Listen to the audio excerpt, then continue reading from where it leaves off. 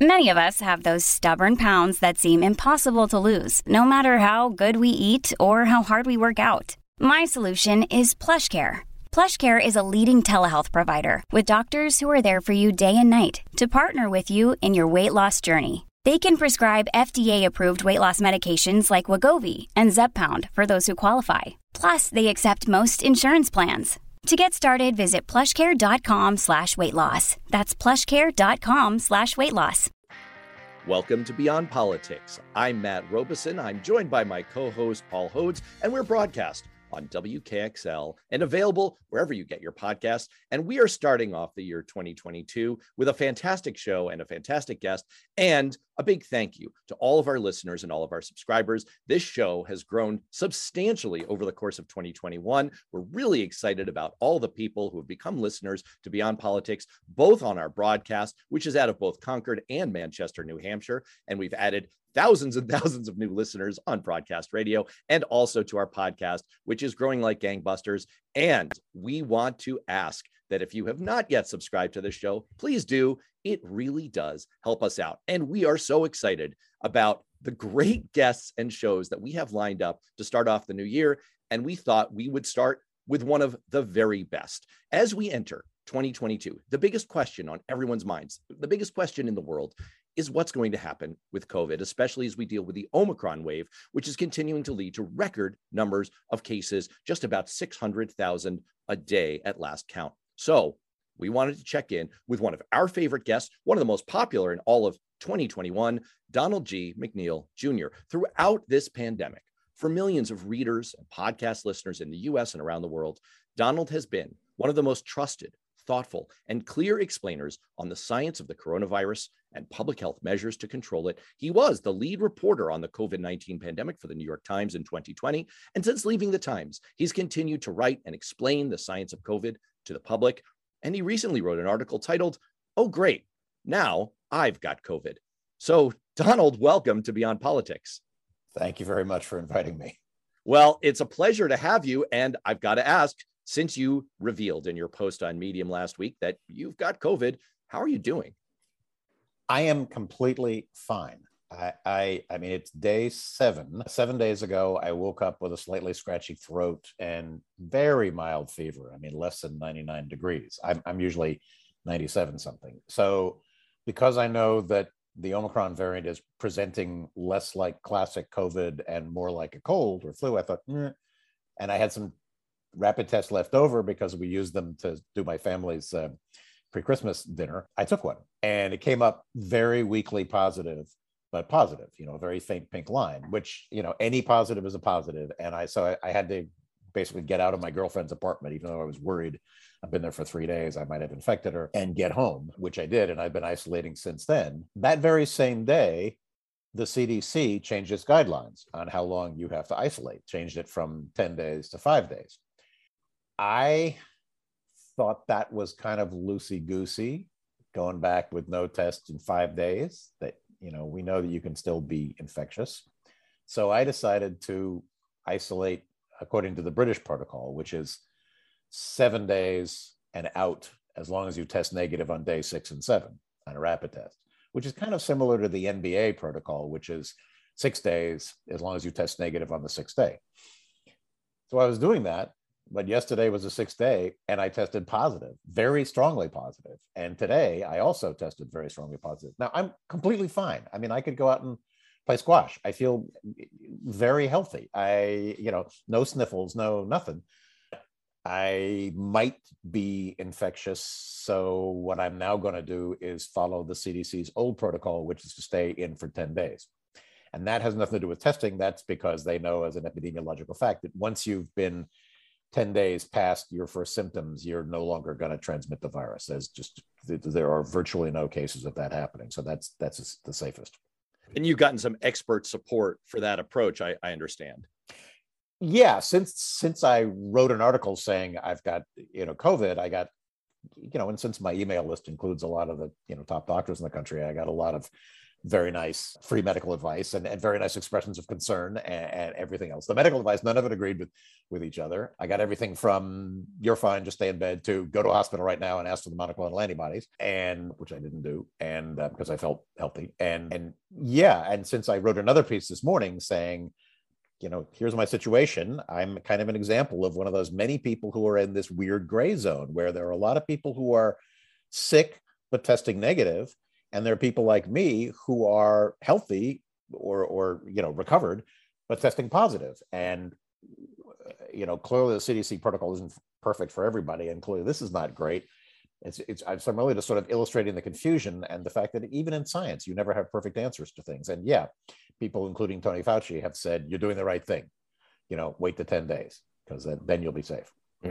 So here we have a perfect example of what we could call COVID confusion. And the public is the great public is going nuts. Nobody seems to appreciate the vagaries of a disease and trying to catch up to a disease and figure out what the right thing to do. So in your blog post and just now, you've talked to us about the British standard, which is 7 days, and the NBA standard, which is 6 days, and the new CDC standard, which is 5 days. But Tony Fauci, the voice of all things reasonable, says, no, you're doing the right thing.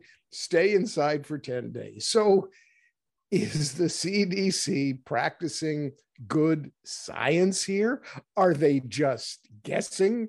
What is a poor member of the public to think about all the COVID confusion about how to handle things, especially with Omicron, where, as with your symptom, it can seem or can in fact be pretty mild in terms of the symptoms. Is there good science happening? Well, I think the CDC is trying to do, well, I should say, first of all, I'm not privy to what the discussions that go on inside the CDC. I would guess that they are under a great deal of pressure from the White House, which is under a great deal of pressure from the airline industry and the cruise industry, because they've made it quite clear that they have big shortages of personnel and they want to get the planes back in the air. And, this isn't going too well. There's almost 100 cruise ships are sailing, but under investigation because of outbreaks on them of the Omicron variant. And now we have an awful lot of planes being canceled, and they're being canceled because flight attendants and crews are sick. And the pressure to put them back on the planes after 5 days with no tests means that you're pressuring people to, and to fill up the planes with people who are abiding by the same, loosey-goosey protocols, means that either the flight attendants or the crews are going to infect the passengers, or the passengers are going to be infecting the flight attendants. And I just think that's an unsafe situation. And I think the head of the flight attendants union is absolutely right to raise a fuss about this, that we're being asked to, and then you have to ask, who's an essential worker in this society? I mean, I completely agree. And I've known since the beginning of this pandemic that the time would come when we're going to have to ask, when hospitals would have to ask their workers to come to work sick. Basically, if you're on your feet, we've got patients who are not on their feet, who are dying, who need your help.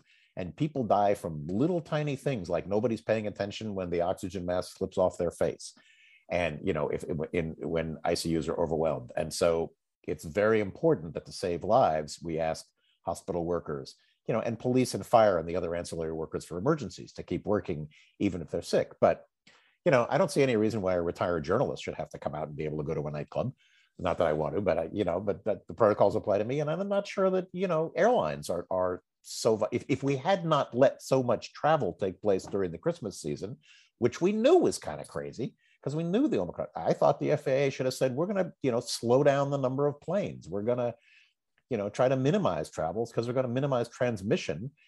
We did it to South Africa. We cut off air travel in South Africa. And then we should have realized that, this virus is in New York, it's in Seattle, it's in a very small number of other places in the city. And those people flying out or flying to New York and back are going to take the virus with them. And I thought they should have slowed down the transmission, not to ruin the economy, but just so that the ICUs don't get overwhelmed. Because when your hospitals get overwhelmed, people die. I mean, there's plenty of studies saying that you go into a jammed ICU, if it's more than 75% full, your chances of survival drop by half.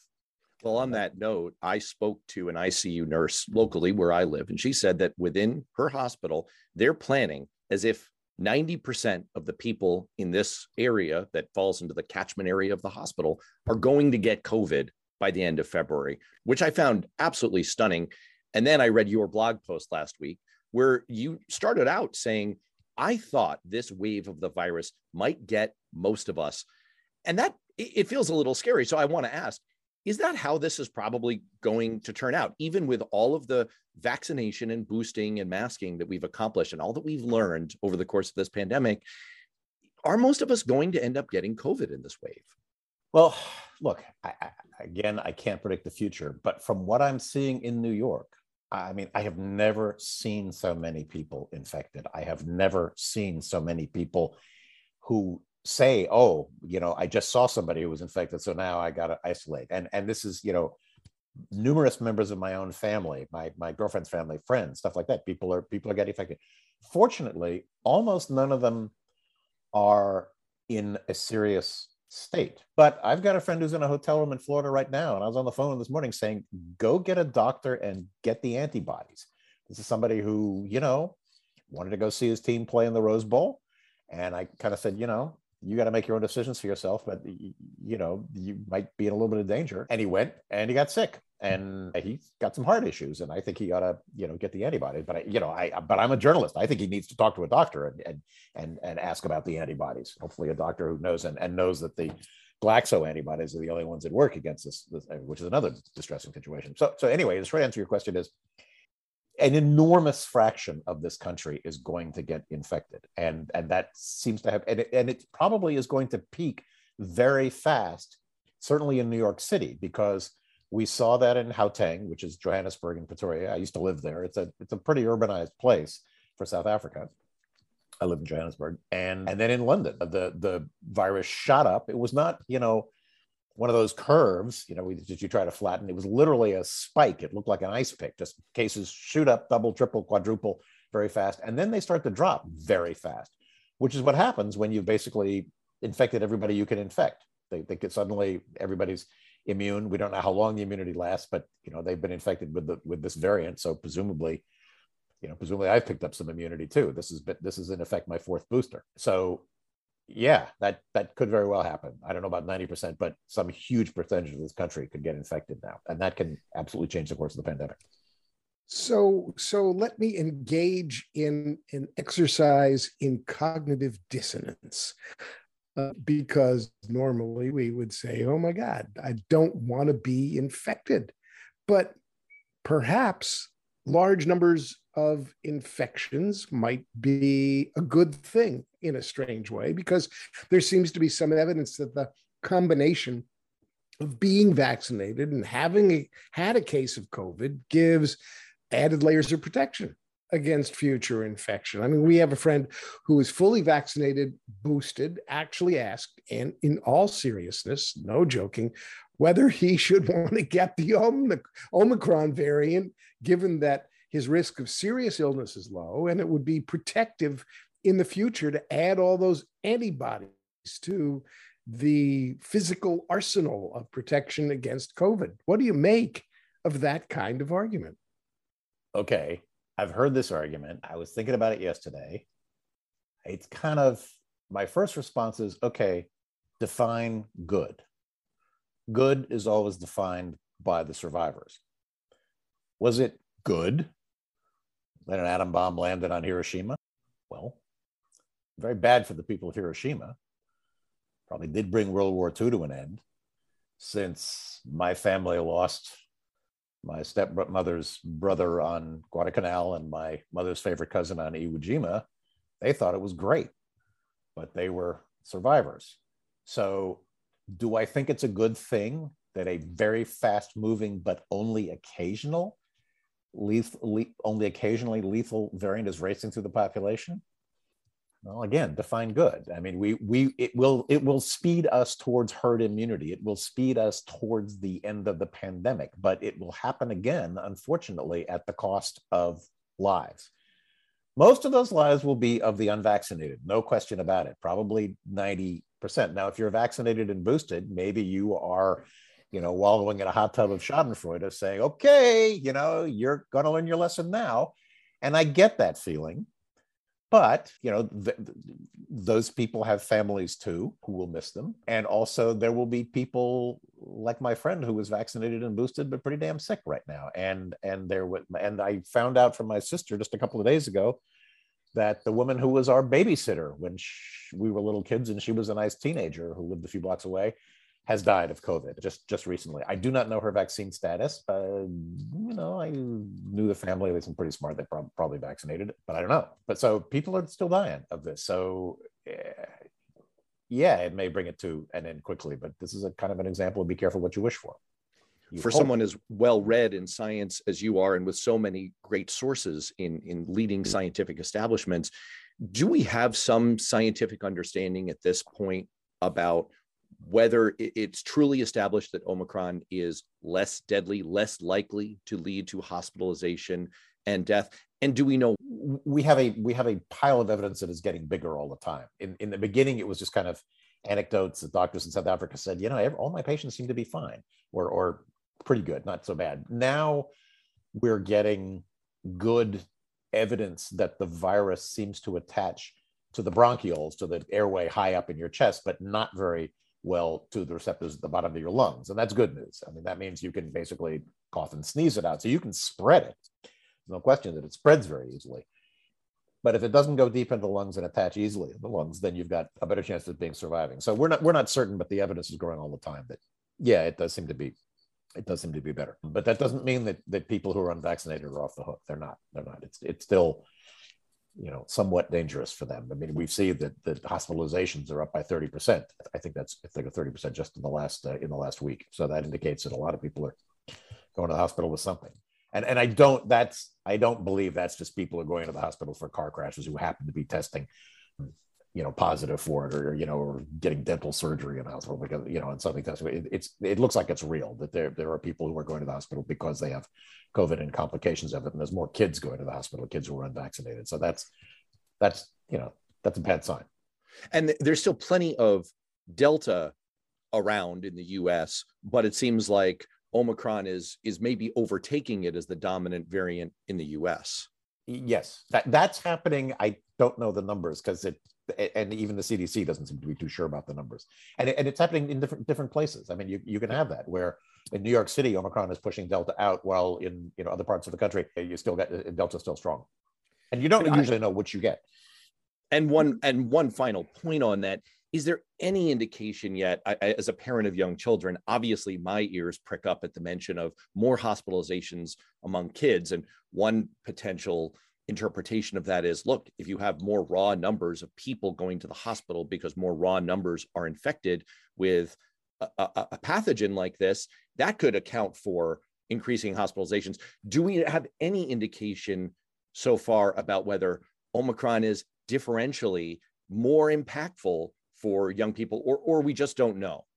I don't know the answer to that question. I mean, for unvaccinated kids, if it's faster spreading and also kids are going back to school, I do know that there's an awful lot of sickness in kids' families, because I follow the Kinser thermometers, and they track illness in families, and a lot of kids and they have an arrangement with the New York City schools, and they're showing a lot more sick kids, and that's a heavily unvaccinated population. So it's definitely going through that population hard.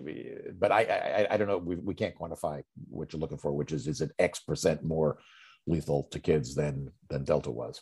To turn to another aspect of the article that you wrote last week, where you admit something of a personal story, a personal experience in the course of your reporting on infectious disease. You connected in your article the fact that people cheat on social distancing and quarantining and other mitigating measures that we take against infectious disease to your own experience with SARS 18 years ago, and the fact that even as an experienced science reporter and an expert on the dangers of infectious disease, you felt that in one instance, you yourself had cut some corners. So I guess my question is, if even someone like you can be prone to that kind of corner cutting, does that mean that strict social behavior measures like trying to enforce wearing masks and quarantining and social distancing are sort of doomed to failure? Is there any effective way to do them realistically at this point in the US? Or should we, as a policy matter, just be emphasizing vaccination and treatment?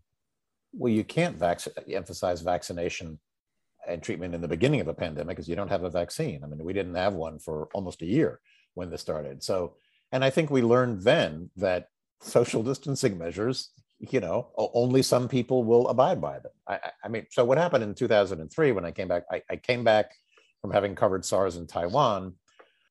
I was fine, perfectly healthy. I'd been careful when I was there. And just after I arrived home, I got a note from our Hong Kong bureau saying, hey, one of the American CDC doctors who was staying in your hotel looks like he has signs of the virus. Now, of course, SARS was a very serious virus, killed 10% of people who got it.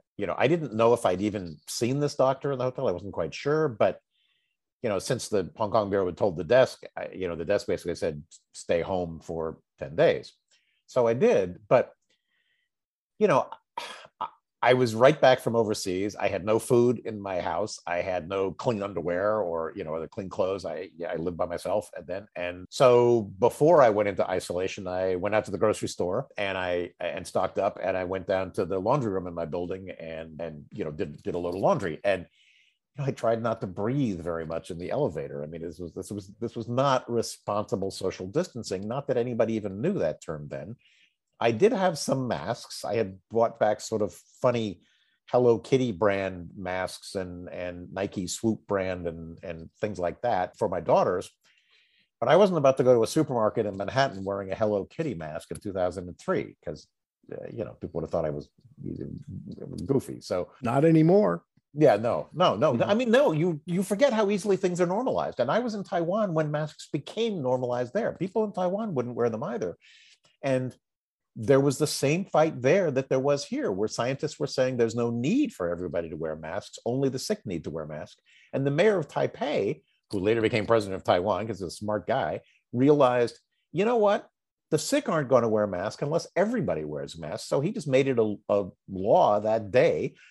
You can't enter the subways of Taipei without a mask on. And he put cops at every turnstile to say, get out a mask or get out, to everybody. And mask wearing became normalized within Taiwan like very quickly. And it something similar happened in other parts of Asia. I wasn't covering every country, but mask wearing is normalized in Asia, even during flu season for pollution and things like that. And it makes sense. And perhaps it will be normalized in this country. But in Asia, in this epidemic, it has taken very strong measures. I mean, people are walking around, they are forced to download GPS trackers into their phones, which say where they are, because if they're supposed to be in quarantine or they just come out of quarantine, or you can also do contact tracing that way. If you've been in a room with somebody who's infected, they can find you. There's a lot of very compulsory measures, and yeah, people don't do the right thing voluntarily. The right thing has always been to stay 6 feet away from other people, not to have big parties. And yet this country was, you remember back in the early part of 2020, people were like chomping at the bit to get out by Memorial Day. Like Memorial Day was suddenly the greatest holiday in the history of America. And, and that was irresponsible. And we'd had the big spike in New York in the spring, and then we had the big summer spike, including across the South, because a lot of people were out and paying no attention to the rules. And, unfortunately, I really... if you want to save lives, you need mandates. I mean, I'm said this before, and people say I ought to shut up and not say it, but the longer I cover public health, the more of a fascist I turn into. The more I think, we really have to make people do the right thing.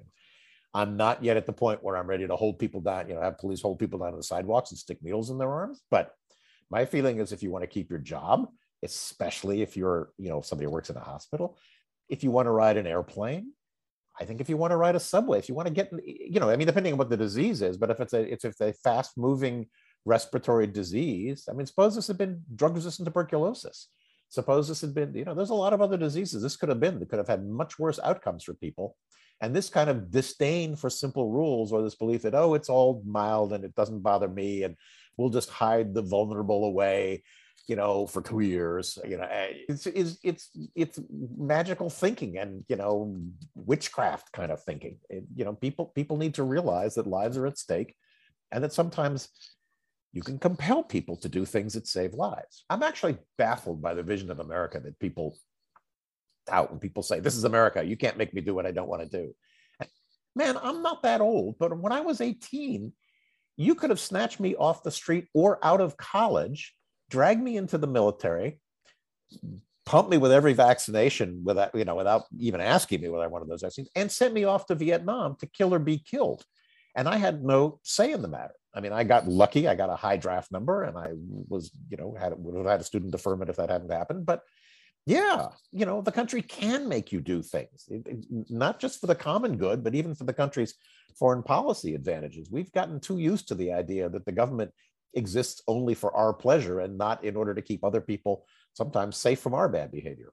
Well, if it was good enough for George Washington and the Continental Army, it's probably good enough for us. Yeah, he vaccinated, first thing he did becoming commander in chief was he variolated his troops. He made, and I'm sure some of them died too, because when you do variolation, you lose 1% to 2% of the people that get, this is when you deliberately give somebody a little bit of smallpox under their arm and sort of, you stab it in with a lancet, and most people get a mild case and then are immune for life from smallpox, but a small percentage of those people will die. And so, but he did it, and it saved the army. And, the Battle of Quebec was lost partially because the army was so weakened by smallpox, the American army. It's a societal conundrum that goes along with some of the general political and ideologic dysfunction that we're experiencing as we migrate from an analog to a digital society in which our social media is pushing us ever to extremes. I visited New York a couple of days ago to see my 95-year-old mother, and people were wearing masks outdoors.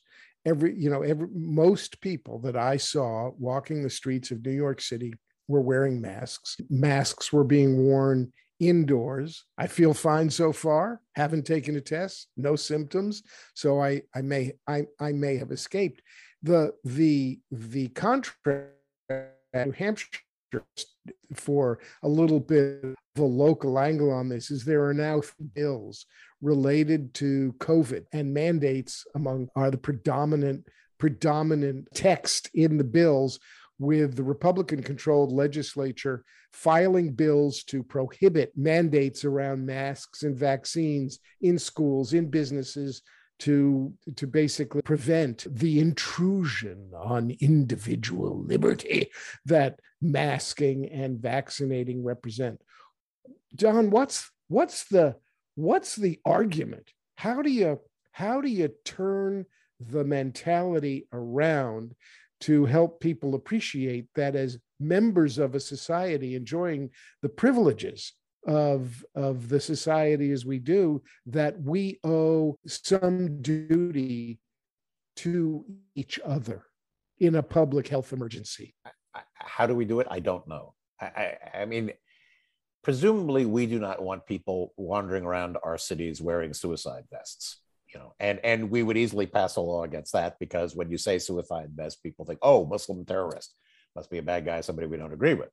But the idea that legislators are passing laws that prevent, the imposition of measures that would save lives, that would protect people from each other, is the equivalent. Suppose those same legislators just said, oh, no, listen, you can't cut off people's right to wear suicide vests. As long as they don't blow them up, I don't see any reason why they can't wear a vest like that. And as long as they keep their finger off the butt, seems fine to me. America's a free place. Live free and die. Yeah, I know. I mean, I see those "Don't Tread on Me" flags, and I think, no, that's not what's going on here. That was a question of, oppression by a true power, Great Britain. This is more the flag of, I won't do it and you can't make me.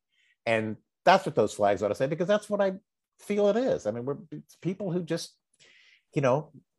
grew up their whole lives never being told what to do, or finally got free from their parents and decided they weren't going to let anybody else tell them what to do, and now they're acting as if no one can tell them what to do. And even if it kills them, and okay, too bad for them. But what about their grandmother? What about their kids? What about their other relatives? What about the people in the hospital nearby? What about people you didn't know had problems? I just find it horrifying that people. So, well, we're not going to force you to try and do a crystal ball exercise. No one can do that.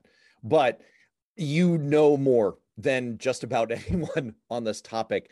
And I'm hoping that you can at least paint some scenarios for how all of this is going to go from here, given that a good portion of America seems to be having a teenage snit, as you suggest, against public health measures and vaccination.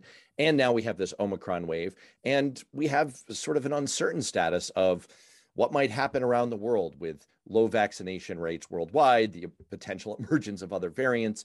So could you look ahead for 2022 for us and give some sense of what are the most likely scenarios, and which do you think is the most likely?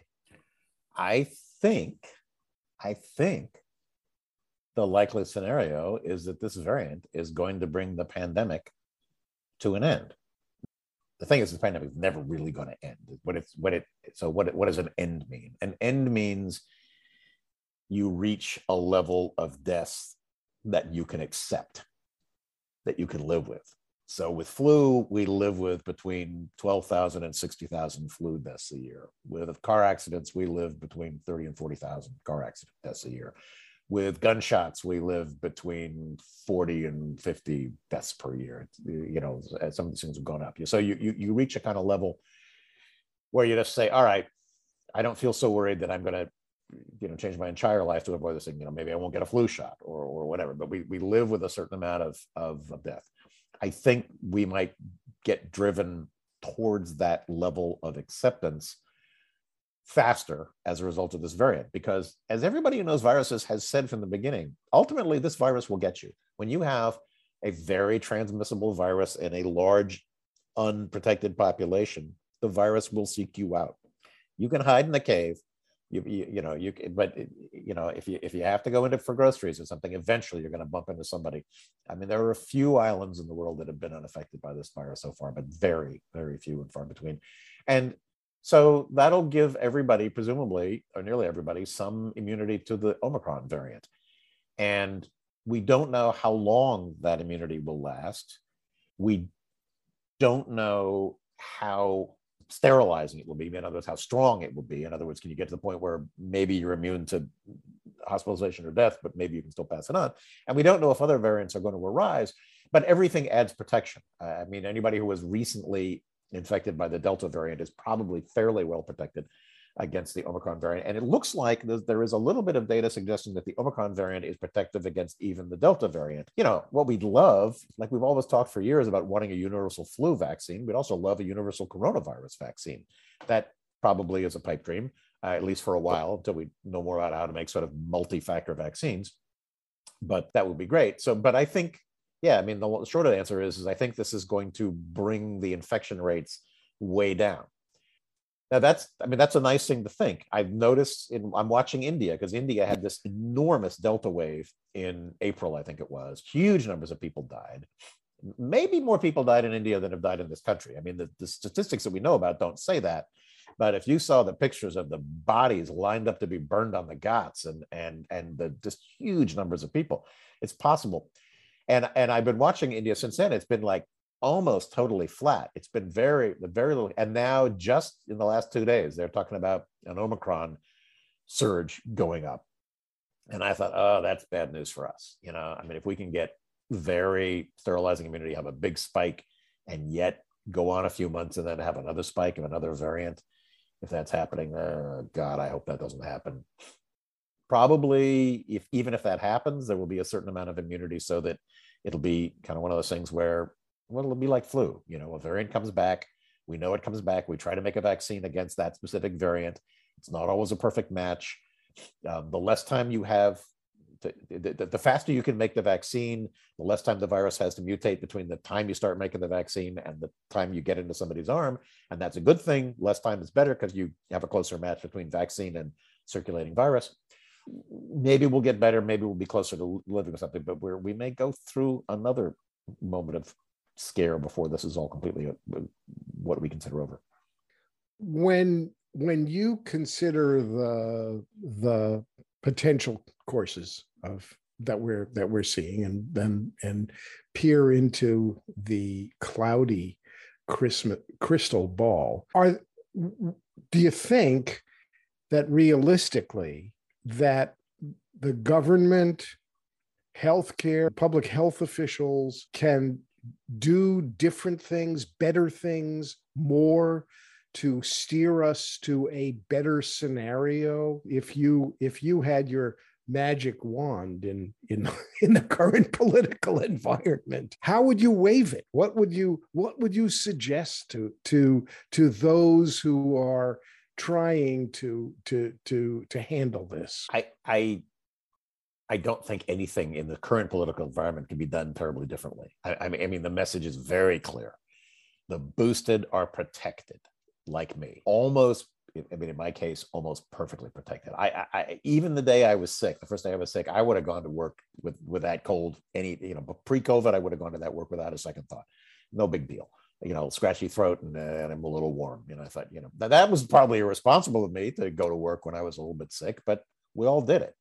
We like to think we're valuable. We don't want our bosses to be mad, or think we're malingering, whatever. But anyway, the boosters clearly are protected. And yet I'm looking every day at the statistics at what percentage of this country has been fully vaccinated, and it doesn't move. It went up from 61.7% to 62%. Big deal. It should have gone up to 90%, because it's obvious. It's like, look around at the people look around, you're going to see a lot of people getting sick. If you know a lot of people who are unvaccinated, you're going to see that the unvaccinated people overall, on average, among your friends, if you have friends, are, the vaccinated ones are going to be sicker. And that ought to give us a clue. But boy, is it hard. I mean, like they used to say in the Army, sometimes to make a mule, go, you got to use a 2x4 just to get its attention. And, the 2x4 we've been using to get people's attention is death, 800,000 deaths. And yet people are looking to get a vaccine. I mean, I don't think there's anything to be done in this current political environment. I think ultimately another pandemic will come along. Hopefully not in my lifetime, but there's no guarantee. And maybe next time we'll have kind of figured out, a few of these measures, and maybe there'll be more people, there's that many more survivors every day. Every 1,000 people die a day, and 950 of them are unvaccinated. That's why I think Donald Trump has suddenly come around to saying, get the boosters, because he's doing the math and realizing if you lose 950 voters a day, things don't look so good for you in the battleground states. And I hope that next time we'll pay more attention, that, in the same way that the Taiwanese and the Singapore residents in China were ready with masks this time, and ready with isolation, and ready to do social distancing. And they've actually done a really good job of controlling the virus in all those countries. Since 2020 and then 2021 were such a bummer. I want to just hold on for a second as we close out the show in the next few minutes to what you just said, because it sounded like a qualified piece of very good news. And I want to sort of indulge in reading it back to you, because as we start out 2022, I think everyone could use some good news. What I heard you say, I think, is that, well, first of all, I'm going to interpolate something of my own. During the Delta wave, as reporting on the number of hospitalizations and cases and deaths went up, we did see a little bit of a spike in people seeking to get vaccinated. So maybe there's a little upside potential there with the Omicron wave. But on top of that, the whole picture you lay out, the most likely scenario, in your words, for 2022 is this Omicron wave is going to infect so many people, and hopefully mildly, but we will see some additional death. That's the qualified part. But this Omicron wave is going to infect so many people that we will get closer to the endemic phase of this disease, where there's a certain level of people infected and a certain level of people dying, but it's a level that we can get used to. It's a level where we're still getting, like with our flu shots, we're still going to be pleading with people every year, get your vaccines, get your boosters. They will save your life. And we're still going to have some percentage of people where that appeal will fail. But by and large, for most of the people in the population, it won't be disruptive. It won't define our lives. And we will get to a level where, for the most part, we can live with this. Is that pretty much what you're seeing? Yes, I think that's pretty much it in a nutshell. Yeah. Always hard to predict the future. I think we'll certainly get some sort of a respite, whether we'll have, whether we reach that unhappy ending that I described and you've disencapsulated well. I'm not completely sure, but definitely think we're going in that direction. Well, Paul, I don't know about you, but I don't want to talk about anything further. I want to kind of, I want to leave on that note. If anything, I'd like to sort of, this is the emotional part of me, not the scientific part of me, but I sort of, I don't know. I don't want to leave off of that. It's not the rosiest scenario one could hear. And I think that lends some credibility to it, because you're not saying, look, we're all going to get this and then we're all going to be immune and that's going to be the end of it. And it's not going to be quite as, I don't know, as every day as the common cold, but we'll get to a level where we live. I don't know, Paul, is there anything else you want to ask that is so important that it takes us off that relatively upbeat note for 2022? Oh man, I'm the optimistic idealist of the group, so I'm really happy to hear the glimmer and shimmer of the slight silver lining that Don McNeil has been able to outline in the closing moments of the first show of 2022, because 2022 has got to be better than 2021. All right. Well, look, on that note, let's not spoil it, folks. Welcome to 2022. We are really delighted. Donald G. McNeil Jr., who's an expert, a great interview, a great conversation. And we really do hope for a speedy and full recovery from what is thankfully a mild case of COVID for you. And we hope that what you have just laid out in terms of a future scenario is the way things come to pass. So for former Congressman Paul Hodes, I'm Matt Robeson on Beyond Politics. We'll see you next time. Thanks so much. Thank you. Happy 2022.